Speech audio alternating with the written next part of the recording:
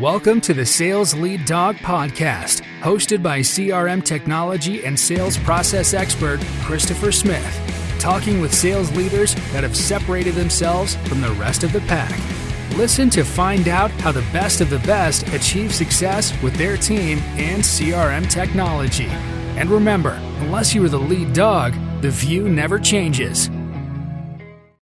Welcome to Sales Lead Dog. Today I have joining me Dan Gizzi. Dan, welcome to Sales Lead Dog. Thanks, Chris. Great to be here. Dan is the Vice President of Sales for Magic EdTech. Dan, tell me about your role in Magic EdTech. Yeah, thanks, Chris. My role at Magic is kind of an interesting one. We're very well situated in the education and ed tech space as a vendor preferred partner. And my role here is working with and managing the global accounts team. So working on more of the farming side of the house where we have established relationships. And for me, what's kind of interesting and unique is I'm actually at a point in my career where I'm now working for companies that I used to work with previously. So it's come full circle for me. That's pretty wild. Thinking back over your career, and you've had a pretty long career in sales, what are the three things that have really gotten you where you are that have really contributed to your success? So I would say my top three things that would have gotten me here, authenticity, I would say was probably number one. Really being able to be yourself is important in sales. Number two is short-term memory. I say having a short-term memory for the things that don't go our way and still being able to wake up in the morning, put on the face and show up the next day is very important. And then for me, I would say number three is humility, because again, in sales, we're only as good as what we did yesterday, and today's a new day. And we have to always think about, what are we going to do again tomorrow? Oh, yeah. Especially a short-term memory. I love that. Yeah. You definitely have to have a short memory. How'd you get your start in sales? Was that your dream as a kid? Pure accidental. My dream as a kid, and I still think there's this opportunity for me, is the first base for the Yankees. There's still some life in these knees. I just couldn't hit the curveball or fastball, or was not tall enough, unfortunately. So had to pivot very early on in life to decide where I was going to land. Actually, I started out in technology very early in where I was at the time, growing up in the 90s. I'm a product of the 80s, growing up in the 90s, it was when computers were really starting to find their way into our homes. The internet was very much in its infancy, and, really enjoyed taking the computers apart, putting them back together. And at that point, when I transitioned into college, I thought computer science was going to be for me, and ended up actually finishing my college degree, combining a management with portion of the degree with the computer science, one of the first MIS degrees before we were calling that a degree, and actually ended up a coder for a little bit and realized I was much better about talking about coding and talking about technology than I was building it.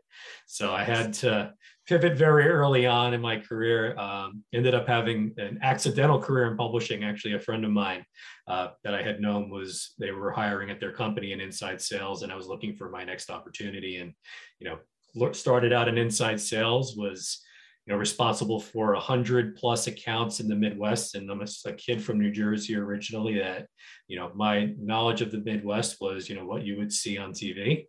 And I was working with schools in, Chicagoland area, Wisconsin, Minnesota. So lots of names I had never heard of before. And, thankfully took a liking to it and was able to progress throughout my career from inside sales into outside sales, actually moving to the Midwest for 10 years in Chicago, and then ultimately progressing to where I am today as a sales leader. What was the toughest part about that early stage of your career doing sales? Really the resiliency piece. So after 9/11 was really when I just had determined, okay, it's time to figure out what I want to do with my life. And, very early on, I'm in my mid-20s and packed up, moved to Chicago, thankfully with the company I was with at the time. I knew one person in Chicago and was really beyond just starting over in a new career, still very early on in sales, new city, new town, new everything, new culture. And, very quickly learned that The fish out of water syndrome is real. Imposter syndrome is real, particularly in sales as well. And, 20 plus years, I still feel like some days the imposter syndrome can be there. But, it's learning from the things that we didn't do well in one day and applying that knowledge forward is really what's helped me grow to be where I am at this point in my career. Was there a mentor or someone back at that time that really helped you through that period? I've had a couple in my career that I can look back on and say that absolutely I can still hear them, with their coaching and guidance. And I think, some of the best mentors I've ever had were some of the ones that were most critical of me, but making sure they were providing that guidance to get to the next step too. I've like to say the phrase to the folks around me, making sure you're comfortably uncomfortable. Never making sure you can fall into the patterns. And that was what some of my best mentors have always done for me.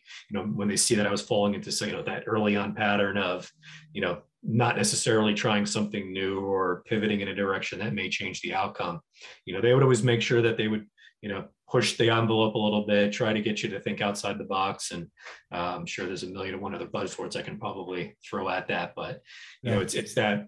Yeah, they definitely early on in my career, the woman that hired me in publishing at the time, I said to her during the interview process, I said, in 6 months, I want to be an outside sales rep. I said, that's my goal. Because she asked me what my goals were. And she said, that's great. We'll make sure you're on that path. And, it's been very good since then, with obviously lots of bumps in the road. Though.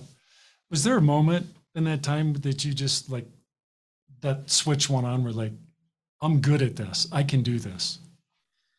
It was probably after my first big loss, and really? The first big loss. Yeah. I think it was, we had poured a lot of effort, a lot of money, and a lot of time into a very politically charged sale. And it did not go our way. And it's one of those things where I was having a very parallel track happening as well in another account that was very similar to the one we were losing, and we were winning. So we were applying the exact same strategies to both, where it was both very political, very driven by what was going to be the ROI at the end, not only for the end user, but also for, the buyers at the time. And I could see where, it didn't matter what we were going to do in the one we were losing. We were always going to probably end up we weren't the incumbent, and we weren't the incumbent in the one we ended up winning as well. And ultimately, being able to shift and pivot the strategy to the ones that we saw that, okay, this is where the value is going to be for us. Let's shift our efforts there, in a different strategy and learn from what we're not doing right. I think was really where I can say that, it clicked, right? It clicked that, no matter sometimes how hard you work, sometimes you're working even harder for the ones that don't happen, but applying that knowledge forward ultimately actually, ended up being very successful. That's awesome. What drove your transition into leadership?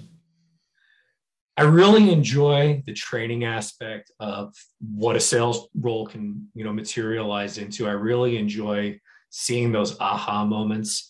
It's sad to say I also enjoy the spreadsheet part that tends to come with moving up the ladder as well, and getting down into the nitty gritty in the process of what actually makes the workflows happen. But for me, it's being there to be that mentor, or in some capacity, hoping that I'm acting as a good mentor towards someone to be able to see and guide them in a path that's going to move them in their career. And, being able to instill that trust and that growth and watch that happen for me is really key to, the leadership position. And, obviously the budget meetings come and go, the QBRs come and go, watching that new sales rep, or watching that person, that person and individual really have that first real aha moment, or that first good, that great sale, right? Yep. And being able to celebrate it from a different avenue with them, and knowing that, you were not 100% involved every step of the way, but you were giving them guidance to grow and get to that point is for me where, I find the most level of enjoyment. Yeah. Was that a tough path for you to take? Some people are just, I love sales, so you can be torn. Was that a tough decision for you? I think I've managed to find myself in leadership roles where I've been, whether I've been directly managing people or not. I've been in senior sales leader roles, solutions level roles, where you tend to have to fit that mentorship role because you're not key point of contact, but you become a point of contact for a certain degree of the sale.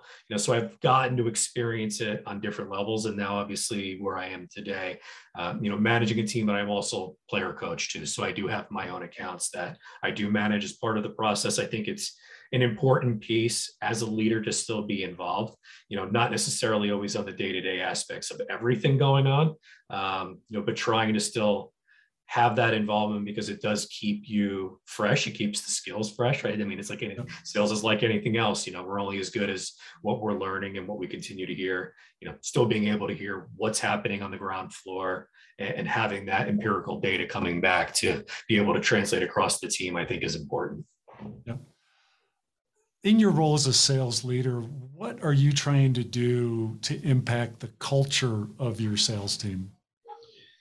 Culture is a very big aspect here at Magic, particularly.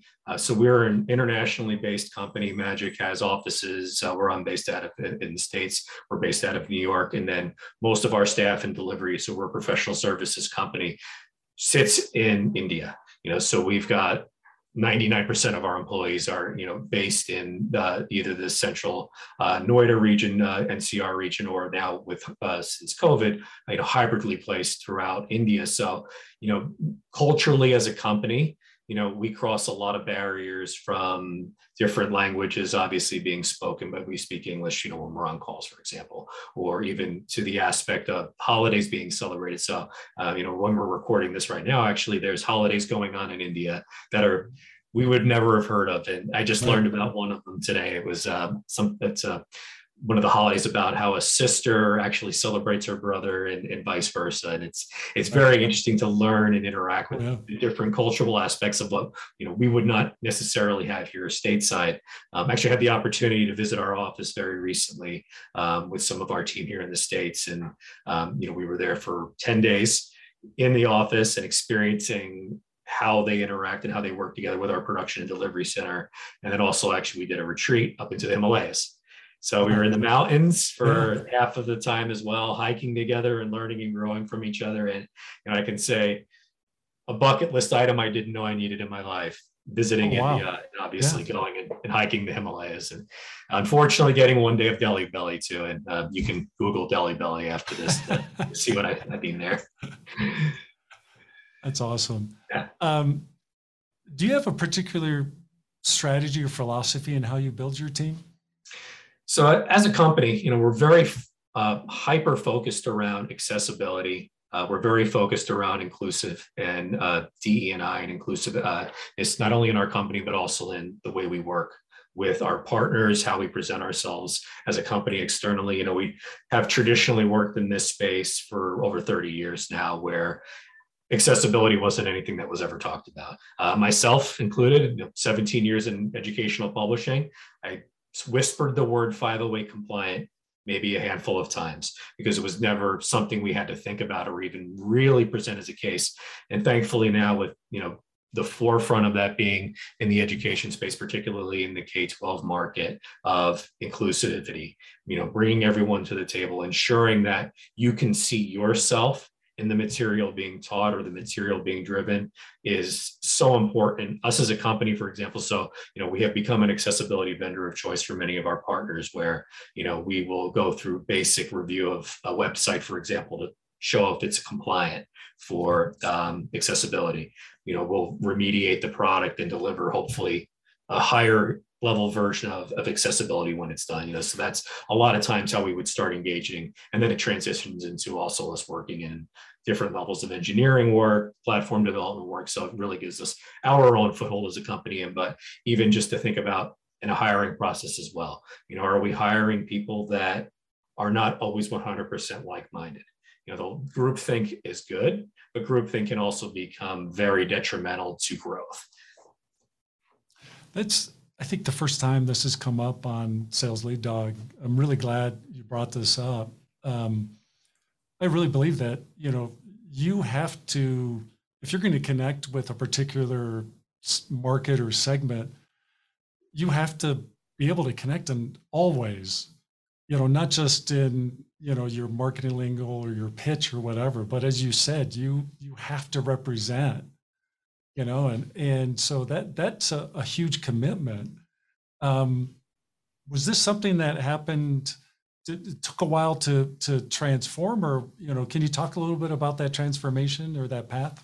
I think it's been very organic in the industry in and of itself. I know myself, it's not something that I can look back and say it's something I invented, but I think even like for example, on my own level, when I'm trying to conduct an interview or an interview process, I do my best, try not to bring the unconscious bias in. I mean, obviously it happens, right? Even for example, my first interview, I try to just do over the phone. I'd rather not have that face to face first, because we form unconscious bias when we see that the impression, and I do my best to avoid that. It doesn't, it doesn't always happen, but because then you have this ability to kind of think differently than what you may see presented the first time forward, or even as you're starting to go through, and someone may check all of the boxes professionally. Yep. All down the way. They could be a rock star. They could have that superstar, been top dog every time, or top, number one in their company. But if they're not going to be a good team player, so if you have an existing team, right, the last thing you want to do is have an individual contributor coming in that can't get along with the other individual contributors, because ultimately you still have to bring people together. So there's a lot of that you have to think about that goes beyond just an accessibility or even inclusivity in the process as well. But being able to then also represent forward, if people like to talk, understand that you understand what they're saying. And it's so important today. I know we're not just checking boxes. Right. In your role as a sales leader, and you touched a little bit on this earlier, failure is such a big component of sales. We wish we could win them all. Mm-hmm. How do you leverage your experiences on the front lines with failure in your role as a sales leader today?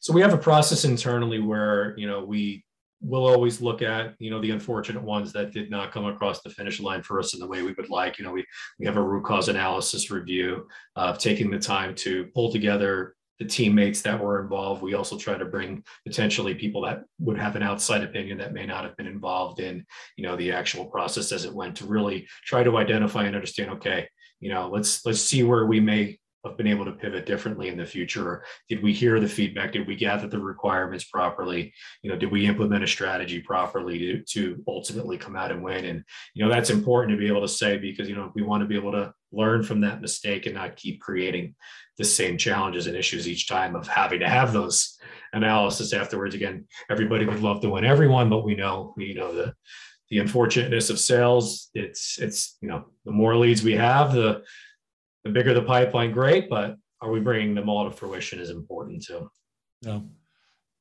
Is it hard for you to get that feedback from your prospects that on the ones you lose? Do you get good info from them as to why you lost or why they went with the other company?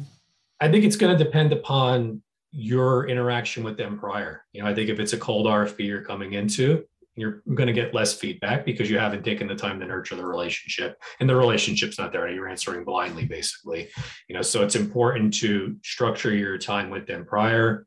Try to get as much as you can off the record, potentially as well. That's not the unstated questions in the RFP that aren't there, as well as making sure you've got the relationship going into it that you can try to show some of the cards beforehand and get that gauge ahead of time. Maybe it's a pricing question, or maybe it's a direction question that they may not be thinking about, and try to gauge that interest prior to seeing if you may be, taking it that separate direction of what they were thinking, because that can be very risky at times as well, because you might not be wearing the blinders that they're asking you to wear, but getting them to think differently. And then obviously the most important one is helping them write the RFP in the first place, or helping them write the outcome in the first place, because you've been embedded prior to it having to go to a session to prove the investment that's coming. What role does empathy play in your role as a sales leader? It's very important. I think, the emotional quotient has been a very high topic of everyone now, especially in leadership positions, with how the world has changed, how we work, how we interact. Particularly obviously in the past, prior to COVID, we might've been doing this in the same room together. Right. This shift away from having traditional office space.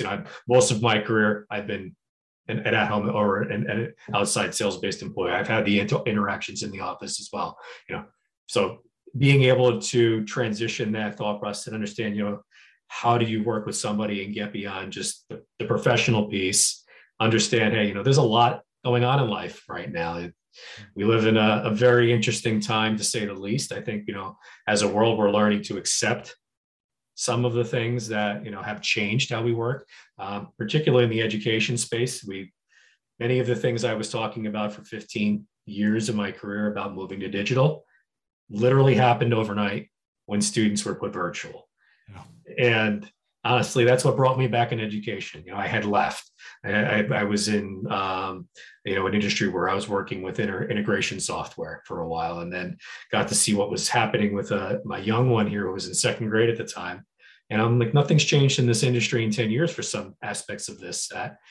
How do I pivot back into that? And ended up, thankfully, finding, the role here at Magic and working with the team to come on board. But, empathy is very important because, you, as a leader, you are, sometimes leader, sometimes boss, sometimes therapist, sometimes friend, sometimes drinking buddy, right? When we're winning or sadly losing. But, so trying to fit that mold of, being able to understand that there's more going on outside of, this screen here or the client walls is important. Do you have certain characteristics you're looking for in the candidates you're planning on developing for a leadership role? I like someone that's got a good sense of humor. I think it's a good quality to have in sales. I really enjoy someone that's going to be authentic and be themselves right away.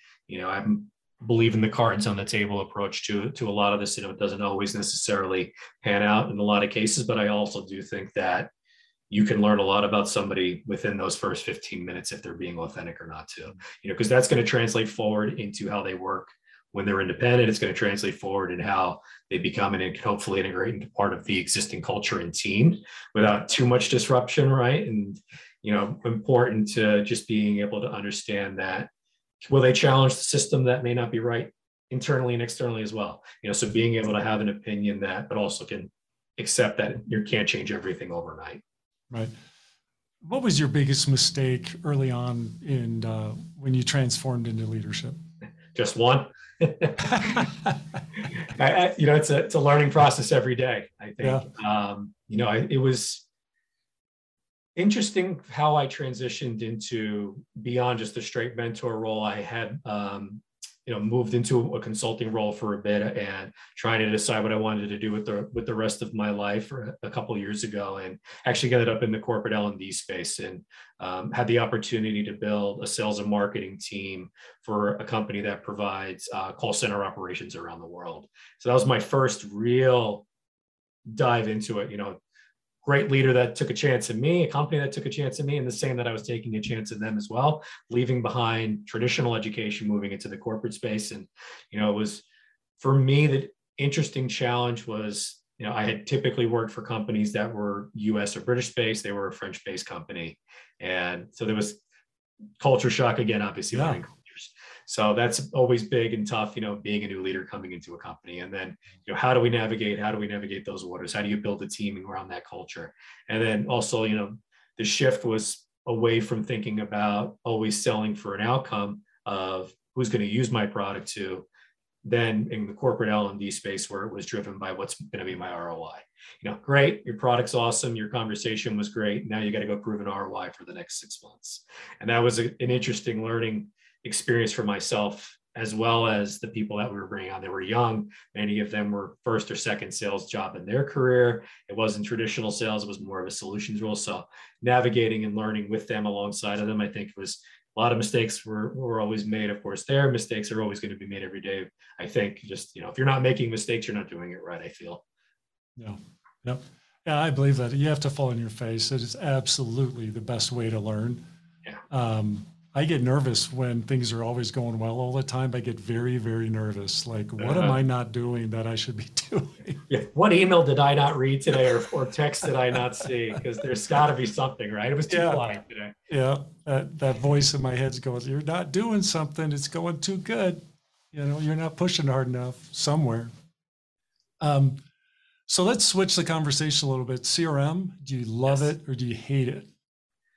So In my time when I was outside of the L&D space on both sides of it, I was actually involved in some aspect of the CRM world. So I was the integration software I was working with actually typically was integrating either CRM to ERP or some version of that, being that middleware working with those systems. So I got to know a lot about CRM on the dirty side of it, working with, how they work.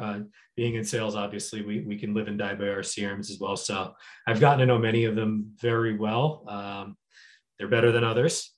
I think the best CRMs in the world are the ones that you can get to your information quickly with as little steps as possible. There's always going to be room for improvement. There's always going to be, I wish it did this, which is where companies like yourself come into play, I would assume, right? Yeah. And then, being able to just think through, what is my workflow improving because I'm using my CRM or not? Or is the information there when, I unfortunately get the hangnail and I'm out for 6 months, can somebody go and decipher my notes of what I was working on and pick up where I left off? Yeah.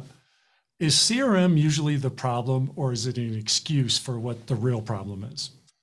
In my opinion, it's about a training. It's always about the training. The data is only as good as the person inputting it. At the end of the day, it's just a giant database responding back with the information that was in it. So if the end user is not religious with the work to do it, it's always going to be just, well, it was another tool that I didn't use today. I say it was about 10 years ago in my career where I actually made the transition away from paper notes as best as I could to making sure I was using the CRM. And thankfully, at this point, I'm very good about it, of trying to do my best to take my notes while they're happening in the CRM with the window open and another screen. That way they're fresh, they're there. I didn't have to worry, did I write it down and then did I translate it appropriately? Or more importantly, did I get too distracted and not translate them in?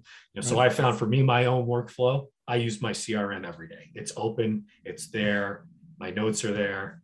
I harp on my team for it. If any of them were here with me, they would know that I'm asking them, did they put their note, did they track their meetings? And internally as a company, we do use our CRM to report back on the progress of the account. Are we working enough at this account? Did we have enough quality meetings? Are there areas where we can improve our meeting outreach with the different teams internally that are tasked with working on the accounts as well? So it's always a work in progress when it comes to a salesperson, because again, we always have that, let's get to the next one. But, being able to have that religious mentality of, okay, my notes are there, I'm tracking it, or my opportunity is up to date, I'm tracking the opportunity, I'm tagging the people that I know need to help me on this opportunity. Again, another important piece of that accountability, right? It can't just be me being accountable, but I know I need these 4 people to help me. Let me make sure they know what's going on. Yep. How do you leverage CRM in your analysis, that root cause analysis around the lost deals? It's an area where I say we can improve. So we actually have, right now, we have 2 internal systems that we're using. One specifically just for, our prospecting, our note taking on the account, and currently our opportunities live in another system. We are transitioning to where they will all be gathered in one place. But so there is a little bit of a disconnect when it comes to that for us. As far as tying the 2 together, though, we do track both. Can we look back at the notes, or can we look and see, how long was this lead open, for example, right? That's always the hard part as a sales leader. Let's say, this lead was open for 90 days. Were we working it appropriately? Would we put the right effort into it? Maybe that's one of the reasons why we ended up on the wrong side of this lead. Or did we have the right inputs early enough on to understand that we may have needed more help in the front end? And then we can go back and look at that as well. Right. I love that. Do you guys have a strategy around how you're leveraging technology to enable the sales team? So it's kind of interesting being a company that also has its own technology vertical internally. So, beyond just working on the content side, we do have full platform development internally as well. So, we do work and build systems like this externally for clients. So we do transition that knowledge internally. We actually just recently launched our employee portal for training internally. We have a SaaS-based program that we also sell externally as well. That has LMS-like features and different features that can be implemented white labeled as well. So it's kind of interesting having some of these things internally that are our own. We obviously do work third party for many of the systems as well. So kind of integrating in different systems that have different functions for each one of the, so not one system having to be a catch-all, for example, but individual systems using for their expert. That's wild. That's good stuff. What about marketing, integrating marketing technology with the sales technology and also using that to help create alignment between marketing and sales? Can you talk a little bit about that? Account-based marketing is huge. I think, having the tools to be able to be integrated in and understand the hit rate, the click rate, digging into what the SEO is, for example, on the website, collating all of that data. I mean, we've got so much data that comes at us now as a salesperson, and trying to stand, did Chris got the newsletter. Okay, Chris opened it twice. Oh, he clicked on this link once. Great. Let me go pounce on Chris. Right. And then all of a sudden you're getting all of these what look from are obviously cold call messages in your view coming through, or cold calls, but we've got all that data on you because if it's GDPR is not involved, we've seen your click rate, we've seen the pattern rate, or you clicked on that ad that was in LinkedIn that we targeted you with because of where you are, and you landed on that landing page, and now we've gathered all that information. So it's that scary factor of data as well of what's being tracked. But how do we translate that then into actionable items, right? The actionable items of, okay, well, that's something maybe as a talking point the next time you and I talk, right? As opposed to having to just pounce on you. So being able to use the data in appropriate ways. Did we establish a relationship prior? Hey, I saw you open that link, Chris, I shoot you the message. What'd you think? Right. Or if you're somebody I don't know, that's probably not the most appropriate message because it'll probably land in the spam. And then next thing, what are the 6 touch points before somebody responds if they don't know you, I think is the current average, or at least the average pre-COVID. I'm sure that's probably higher now. But yeah, it's such an interesting rabbit hole you can go down with data. Oh, it really is. And it's, you said it. I mean, it is just a deluge of data these days, what you can collect. Like you said, if you're not GDPR, there's just so much. And then it's figuring out, okay, how do I leverage this to actually come up with those, engagement strategy? How are we going to leverage this information to make that appropriate outreach to where you're not being creepy or, scaring people, then you have your account-based people that want to do this way. Then you have your vertical-based people that want to do this. Oh, we have this campaign strategy we're about to launch. It's the overwhelmingness of everything that a salesperson has to deal with. And we got tough jobs. Oh yeah. Nobody wants to believe it. Everybody wants it's to so true. Fingers, right?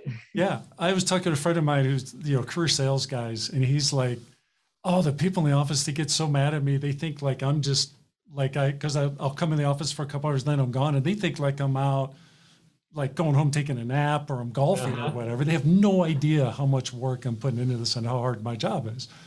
And when you factor in just like you're saying, the volume of data and all these different things that you have to worry about, it is a hard job. Yeah.